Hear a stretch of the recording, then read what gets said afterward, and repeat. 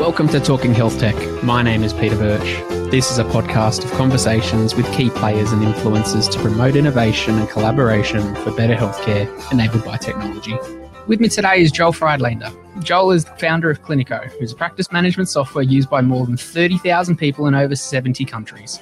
Joel has a software development background and started Clinico with his wife, who's an osteopath, back in 2010. As many organizations around the world grapple today with the concepts of adapting to remote work in light of social distancing requirements, Clinico has been doing it for over 10 years, with an entirely remote team spanned across the globe. Joel also has some rather unique company norms, policies, and ways of doing things at Clinico, which I'm sure we'll delve into more throughout the show. Joel, how are you? Good, thank you. Thanks for having me on. No worries. And this is the debut live stream podcast. And so for anyone that's familiar with Talking Health Tech, it's a podcast that you can check out at talkinghealthtech.com. And I'll share the... But also, if you've not attended the live stream webinar, which we're on now, then you can listen to that through any of the podcast mediums that are available to you. On the live stream webinar, as an attendee, you're not just going to sit there and it's not just going to happen to you. You can also engage and you can then shape the direction of the conversation too. So we're really putting it out there to everybody to speak about what's relevant to us and to you. So there is a chat section. There are questions you can ask for Joel. There's a poll section which is open right now. There's a poll open on who you are. And what I'm going to do as well is to put another question to everyone about your thoughts about working from home. So that poll's just gone out now. So Joel, firstly, whereabouts are you joining us from? Where are you located? So I'm in Healesville, about an hour east of Melbourne in Australia. Cool. So just to set the scene then, before we get started and really stuck into things, set the scene. Tell us the story of Clinico and how that all got started. Sure. So we started building it almost 10 years ago now, where I was working previously as a software development manager in a small software company and was looking for a change. And actually around the same time, we'd taken out a loan against our house to do a renovation, and kind of came to the conclusion with my partner at the time, now wife, who's an osteopath, that instead of renovating the house, we could use that money and I could quit my job, survive off that money for a while and try to build something out that she thought and I thought there was a need for, which was some new software for the allied health sort of market. So I quit my job and just started building out Clinico, just working night and day, every day on building the software. And it took about 7 months to get a first release together that we could put public and start charging some money for. And that was back in June 2011. So launched that. It was cloud-based from the start, software as a service, pay as you go, and quite simplistic at first launch. Assuming because you've told me all about the introduction and how Clinico has come about. Yep. Moving on from there then, so what was the vision initially for Clinico and where are we at today? So it's been 10 years between when it first started to where it's at now. How have things kind of gone to the path that you thought it was going to go? Sure. Definitely didn't go the path I thought it was going to go, but I think that largely I was lied to by my partner early on, where she was like, you should build some software for clinics. It's super simple. We just need to be able to write notes and book appointments and that's it. So when I started it, I was under complete false impression of what was required. It was only even once I got started that I realized, well, probably invoices and payments is a thing, and really started to uncover a lot more as we went along. So the initial idea was something quite simplistic, and we're 10 years in, we've been developing it nonstop. There's now a team of almost 40 people working on it, and we're not even scratching the surface of where we want to get it to and what's still to be done with it. So I think that, in the early days, I had a very naive view on what was required to build some software for this industry. But, it's come a long way since then. It's already evolved, so much since the early days. And I think, still so much more to come. But it's been a surprise to me to get to this point. And I have no doubt what comes next to surprise again. That's always a surprise, especially in this current climate. So I could take this down two paths, but I'm going to go down the non-technical product route for a second. So there's you could tell me all about what's changed in Clinico and the needs of clinicians, but I'm going to go down the route of just understanding a bit more about the company culture, the structure, all the interesting stuff for the people. Just set the scene. How many staff have you got now, and where are they all based? I think we're at 38 now. We've got approximately 10 in Australia, maybe 10 to 12. I don't 100% know offhand. And then they're really just spread out around the world. We've got quite a few in the US. We've got in Canada, got in Brazil, Portugal, UK, Malaysia, really just all over the place. As a virtue of when we do hire, we just look to find the best person we can find, irrespective of location. So we just put a job ad out there, and we're not looking for, where you live. We're looking for what you can do for us. Yeah, that's always a thing, isn't it? It's when you're hiring and recruiting people to work within an office, your catchment pool is only as big as the area that the people that can work from that office. Yeah. Whereas all of a sudden, if you start going remote, then your catchment pool is the world. So exactly, and I think that a lot of people they really aim to hire the best people, but they put constraints in front of that means that can't be the case. If you're hiring the best people of a small pool of people that are looking for a job at the same time you're hiring, that live near your office and have the right skill sets, that's not a lot of people. I know that if we're hiring and we're hiring locally only in Melbourne, we're going to get 10 to 20 applications for a job when we put out a job application, a job ad.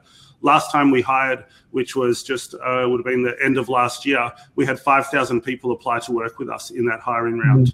And so when you get that sort of quantity of applications come through, you really do get to be picky, and you get to find some amazing people at the end of it. So what are the types of people that you're trying to find to build Clinico? Is it all just developers? Is there some customer support? Is there what's the mix? So I would say there's probably maybe 5 to 8 people in the team that don't fit into the role of development or support. But for the vast majority, our team's almost split down the line between development and support. Mm-hmm, mm-hmm. And so you don't have any offices or anything like that around. They're just working from wherever they are. That's right. Almost everyone's working from home. Some people might go to a shared workspace, or probably not at the moment, they're not going to, or they may have worked out of a cafe or something like that. But really, everyone just looks after their own workspace. Yeah. Well, and for those listening to the podcast later, of this, then this is recorded around the time of COVID-19. I say that as if it's going to be a short thing, but I've got a feeling this is going to be around for a while, and so most people are going to listen to stuff around this time and know what's going on. But also, everyone who's attending the live stream webinar, they know that's going on. And many people were looking at the poll. Everyone who's listening right now is working from home. So thank you for dialing in right now during probably your work day. Depends what your time zone is. But it's really interesting to get that insight. Most people are at health tech companies and some healthcare professionals and some others. So that's good to know. I'm interested to know from people, if we were to publish the next poll, it's almost like looking into into a crystal ball, but because you can't forecast anything at the moment, but interested what the group thinks in terms of how long they'll be working from home for. If the majority of people are now already at home, I'm kind of speaking about the COVID thing right now in terms of how this will impact organizations who weren't previously working from home. But we can see here already that, the responses are coming in around probably weighted more to anything around 1 to 3 months. And then a lot of people are saying 6 months or more. A couple of people are saying two weeks to a month. So a lot of people are saying 6 months or more. So this is something we're going to have to grapple with all the time, Joel, for a long time. The obvious question then for organizations that have been around for a very long time, or have just always operated in the way of being everyone in the same room, or we built many offices, especially around Melbourne. There's some awesome offices around that, this open collaborative spaces where you can walk over to someone or look at their screen and kind of chat to them. Surely that's got to be a more effective kind of place to work compared to a work from home model. So how did you kind of come to think of this is going to be definitely the way that we go? So I guess I'd start with this open collaborative walk over and look at someone's screen environment sounds horrendous to me. That does not sound like a productive, good place to work. That sounds like a place where you get interrupted a lot, and there's a lot of noise and there's a lot of distraction.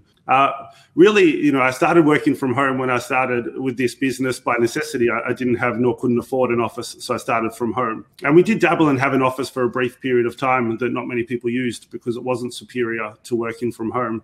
But I think there's a few problems with an office in general. One is that, and we see it with our team all the time, everyone likes a different workspace to work out of. Everyone's got different needs in a workspace. There's different things they have around them for inspiration and different environments they work better in. And it's very hard to have an office to cater to all those individual needs within your business.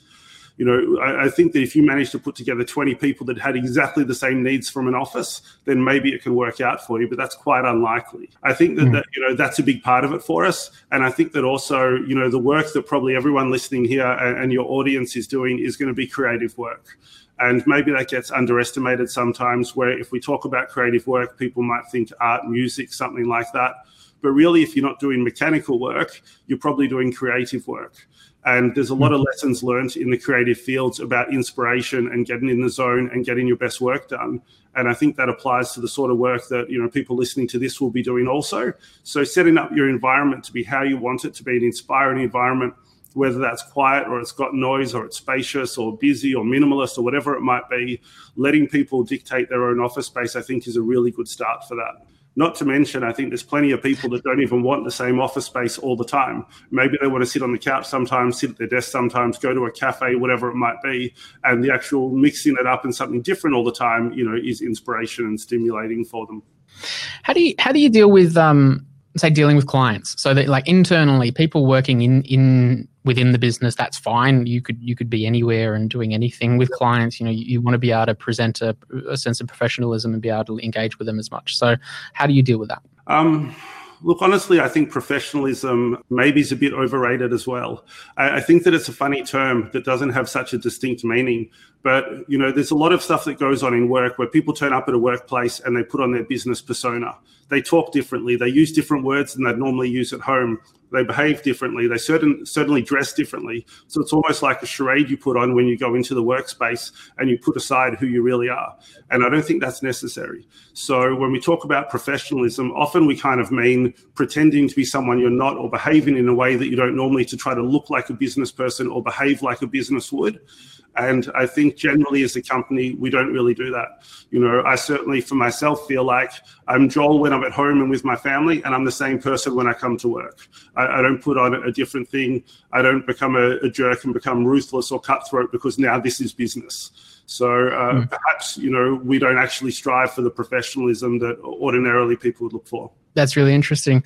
And then, so if I look then for, like, one of the other kind of major concerns I have as a health tech vendor, or anyone really working within this space, would be around privacy and security. You know, you're dealing with people's healthcare information, and as a business owner, sometimes, you know, someone might be concerned that, well, look, you know, how can I guess it comes down to trust, of, like, you know, or ensure that, or, you know, I'm entrusted to with a system that's holding people's healthcare information, and then I've got like a workforce that's out, you know, working from anywhere. How do you kind of put controls around that? Well, I think for a starting point, ideally, no one in our team is like accessing healthcare information anyway, unless, you know, in the support team are particularly requested to do so by a customer. And then we do it through our secure online system anyway. We've built tools into Clinico that our support team use. So it's not like they're downloading information to their computer to do something with it. They have tools built right into Clinico itself for us that lets them log in, make changes, access things, and, you know, even request access from the customer formally before they're to do so. So I think a big part of it is the technical solution to it, that, you know, when we're working with health data, it should be the same security we're giving to our customers to store their health data, which is how we do that. But as far as like sort of a remote workforce or people around, generally speaking, in order to have enough technical restrictions in place and sort of tools and things that are going to stop anyone doing malicious, you're going to get to a point where it's prohibitive to anyone to do their job. So I think the best thing you do really on top of the technical implementations you have is make sure you actually have good people working in the team, people with integrity. Make sure they like their jobs, make sure they care about their customers. Because ultimately, in most places, if you have someone wanting to act malicious, they will find a way to do something bad. So I think there's the two parts of it that we look after, and it's making sure we've got good people in the team, and then also making sure our systems and processes are set up in a way that they're not accessing stuff on local machines or anything anyway. Yeah. And if I was an employee of Clinico, then, you know, I've looked around obviously on your website and know of a few things. I don't know why, but I just do. Of a few of the, I guess, somewhat unique or a little bit different kind of ways that you guys do things, or let me phrase it differently. If I was to work at Clinico, what kind of a culture would I expect, or some of the norms that I would normally see in some organization that I wouldn't see with Clinico? Sure. I think you'd be surprised to see how friendly the team is, especially considering it's distributed and remote. People often assume that would be quite disconnected and you'd feel like a contractor and not really part of the team. But the people in our company and the people in our team are like better friends with each other than I've ever seen in any company I've worked in an office. They know each other better. They chat more. They really have bonds and relationships with each other like I haven't even seen in an office environment. I think that another thing you would say is that people just really care about the work they're doing. And I think it's because we remove some sort of artificial and abstracted things that are your goals. So if you're in a company where you've got a manager, so we don't have managers as one of the concepts. So if you're in a company where you've got a manager, ultimately your job starts to become appeasing that manager or doing the work that that manager wants. And that manager ends up holding a fair bit of your sort of accountability and responsibility to them. You know, if the manager's team doesn't perform well, it's that manager that's going to be accountable to the higher up levels. So often, you know, you're sort of accountable to the manager, but they see the bigger picture and they've got the bigger accountability to the company. And I think stripping that away from the people that are doing the work can be a bad thing. You end up, you're trying to tick boxes, you're trying to meet your KPIs, you're trying to deliver a specific granular task that you were given because your manager asked you to, as opposed to sort of seeing that big picture, understanding why you're working on what you're doing and being entirely accountable and responsible for it. So I think that creates a different work ethic. I think that creates more ownership for people on the stuff they're working for. They have more creativity around what they're doing, and they just care more about the work that they're completing as well. And I think that becomes really obvious for people in our team, is they're just a collection of people getting work done that are passionate about what they're doing. Love it. Sounds like a good place. Look, if you know, we're in a current environment with COVID-19. Most people are now working from home, have to adapt to that kind of model. Would it be safe for me to assume then it's just BAU for you guys? Almost. So certainly the work from home aspect, we're well prepared for. And I think there's a lot of companies that are having trouble adjusting to that because they don't have their systems and processes in place for it. So work has got a lot slower for them. And they're spending a lot more time on sort of the plumbing and pulling things together than getting the work done. So we don't have that aspect of it. But like, the world is crazy right now, and every single person in our team feels it. So, you know, whether it's personally and in their families or for themselves or whatever it might be, everyone's stressed, everyone's anxious. There's a ton of uncertainty going around. So even if our way of working hasn't changed, like, no one's having a similar day, you know, at the moment like they would normally. Totally. A lot of people, like, you know, as we've indicated previously, a lot of people are working from home now. On the poll, I'll put out another poll while we're here too chatting, is what people think of remote working. You know, whether people think it can be just as effective as when they're at work, or have, you know, whether they need to have both a mix of working from home and working from within an office environment, or whether it's just not a viable option. Already most of the answers coming through are all weighted towards, you know, your position on that, Joel. So, and it's not all Clinico staff who've joined, so which is it's a good mix of other people. That is the results. But look, it's got a good mix, and there's a couple coming through for that middle ground. But definitely no one's saying at the moment that it's that working from home is simply not a viable solution for the long term. So it's a model to certainly consider. Just generally then, so we're going to put it into context of now, thinking at one of the questions that came through from Dan is, do you think that this pandemic is big enough to change the telehealth landscape in Australia, or do you think things will go back to normal after? So I'm not sure. I think it's going to come down a little bit, though, that a lot of people are going to try it. You know, we know for sure a lot of people are going to try it. We've seen that already with our Clinico community. A lot of people are setting up for it right now. And maybe it'll come down to how well people manage to do it now. If a lot of people try it and they're not prepared and they don't do a good job of it, then at the end of this, people will probably come out of it saying telehealth's a bad idea, it doesn't work. If they manage to embrace it in the right way and have success with it, then probably that's something they can integrate into their business long term. You know, I don't think that everyone's turning into a full telehealth organization, but it's an asset and it's a tool you can use. If you've got patients that can't travel to your clinic, if you've got, people with disabilities, senior people, whatever it might be, or you want to offer healthcare to remote areas in your country, things like that. I think there's times when telehealth is essential. So maybe these clinics that try it now will then offer it as an additional service long-term if they have success with it.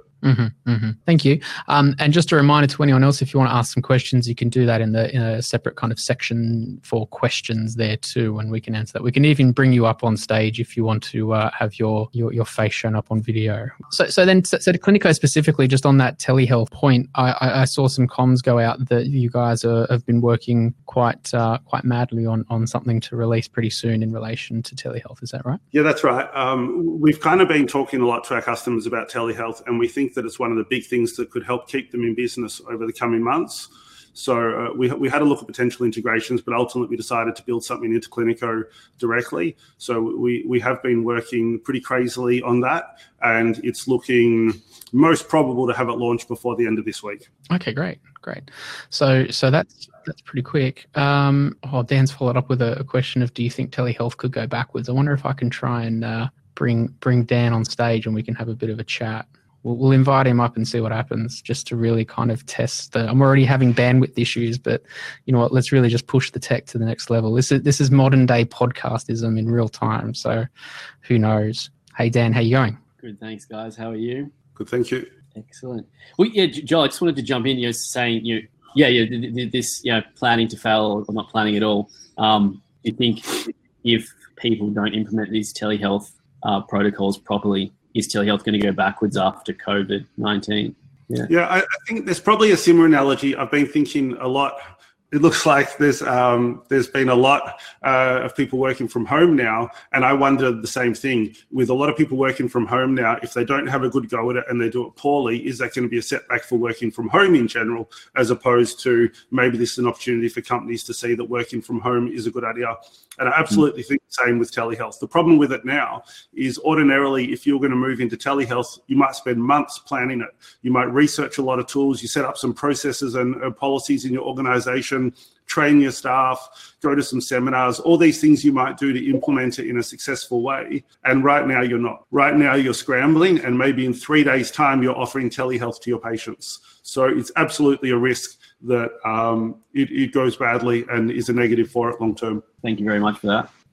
We can. I'm just looking through here.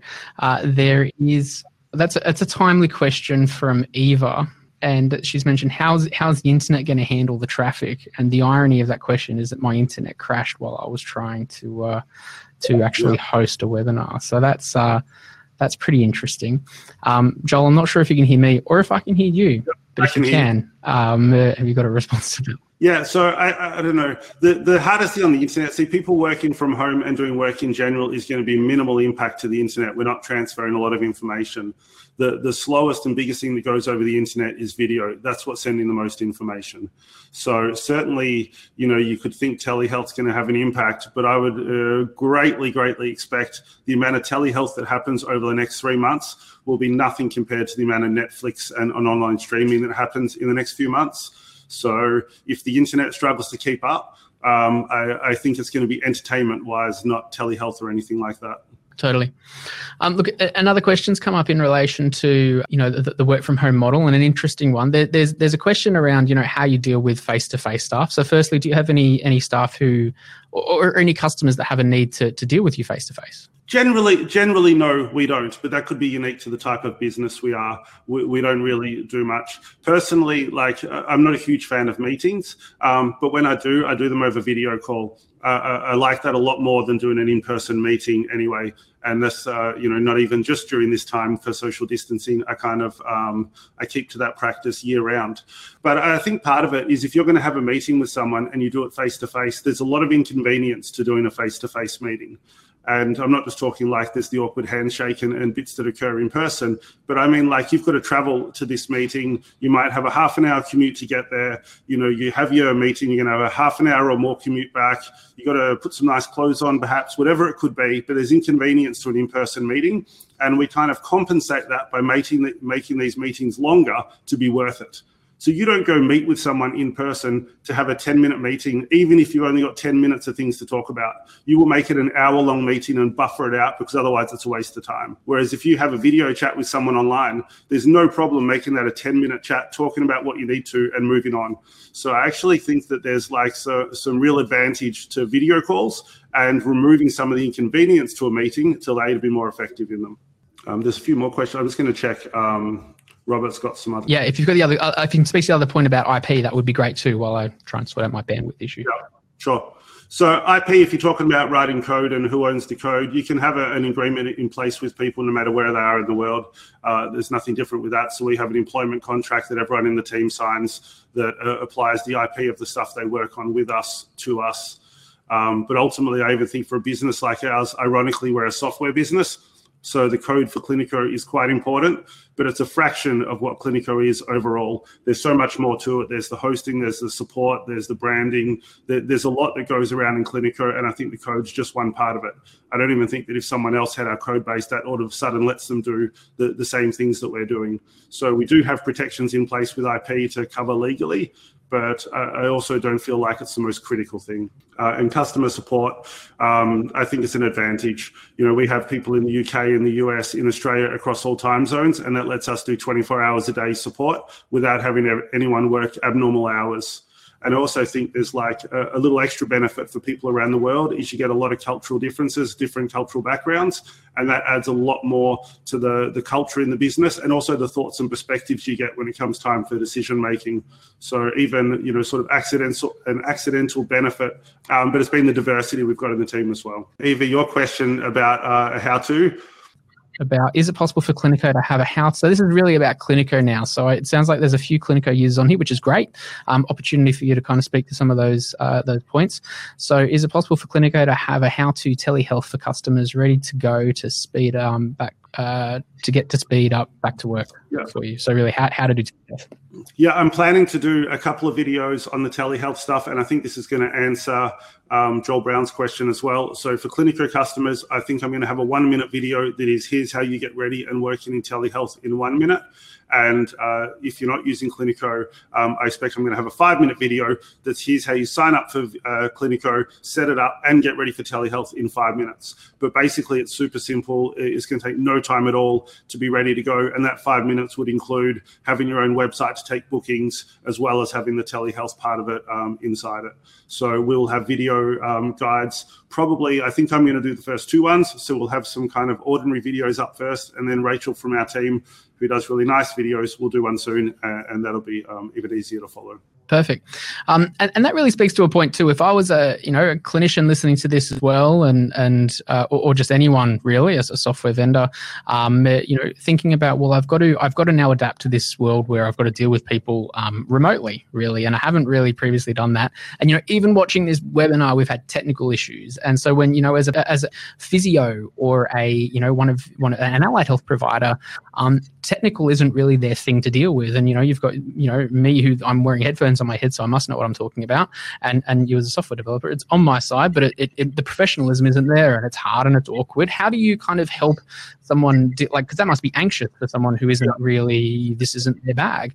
How do you, what are some really simple things, and I guess that's going to be part of your how-to, but if you were to kind of distill it into like 1 or 2 really important things to think about, how would you simplify it for someone that's entering this world? I would say have a fallback. So if you're going to do telehealth and you're going to do video chat, and for whatever reason you're having technical issues, just jump on the phone and do a phone call. Just make sure you've got some sort of fallback you're happy with, so worst case scenario isn't so bad. I should have asked everyone for their mobile phone number, then I could have just dialed everyone into this webinar. But I've learned for the second one. Yep. But look, to start rounding things out then, Joel, it would be, really good then from your side to learn out, like from the telehealth side of things. Is there anything else in Clinico that's kind of coming up? What's your focus for the next kind of 3 to 6 months? Sure. So in general terms, our focus is whatever Clinico needs to do to help our customers stay in business for the next few months, because I think that's everyone's priority right now. So this week, we're very confident telehealth goes live. We're pretty confident that payments for online bookings goes live, which is another thing people are desperate for right now. We're working on really anything that's going to help them do remote consultations right now. So any features that sit around remote consultations and not requiring the person to come into the clinic is our focus for the moment. Fantastic. Well, look, everyone, we'll leave the chat open and we might go for questions if anyone's got any final questions before we wrap up the webinar. And anyone can, I've got one more poll which I didn't use too, which will be good to know, which will be what kind of role are you in? So we'll put that out now.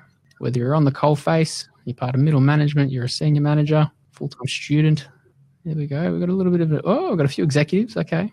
So it's really interesting to see that kind of, that blend of, there's executives and managers within the health tech space that are listening in, that think we'll be working from home for more than 6 months, and they're pretty okay with, it can be just as effective as that. There's some concerns, but I think everyone's got concerns at the moment. So, and I've got a feeling that the working from home model is of concern, but it would be one of the less concerning things.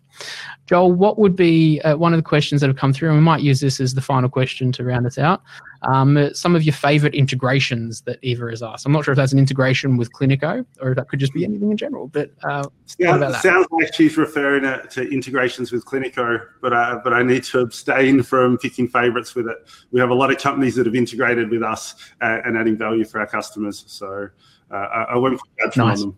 And then, to broaden that question out, then some of your favorite tools, then from a productivity point of view on your computer to keep you most productive while working remotely. So for us as a company, Slack is key. We use it for team chat. We use it for video calls, sharing some files, all sorts of things, almost like a place to do mini projects as well. So Slack's been big from us. Microsoft Teams would be very similar.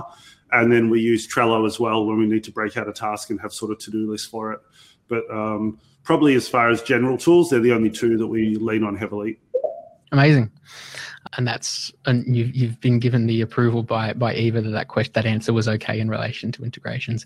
Amazing, Joel. Look, I appreciate your time in joining and your patience in the technical issues, and I extend that thanks out to everyone that's joined in too.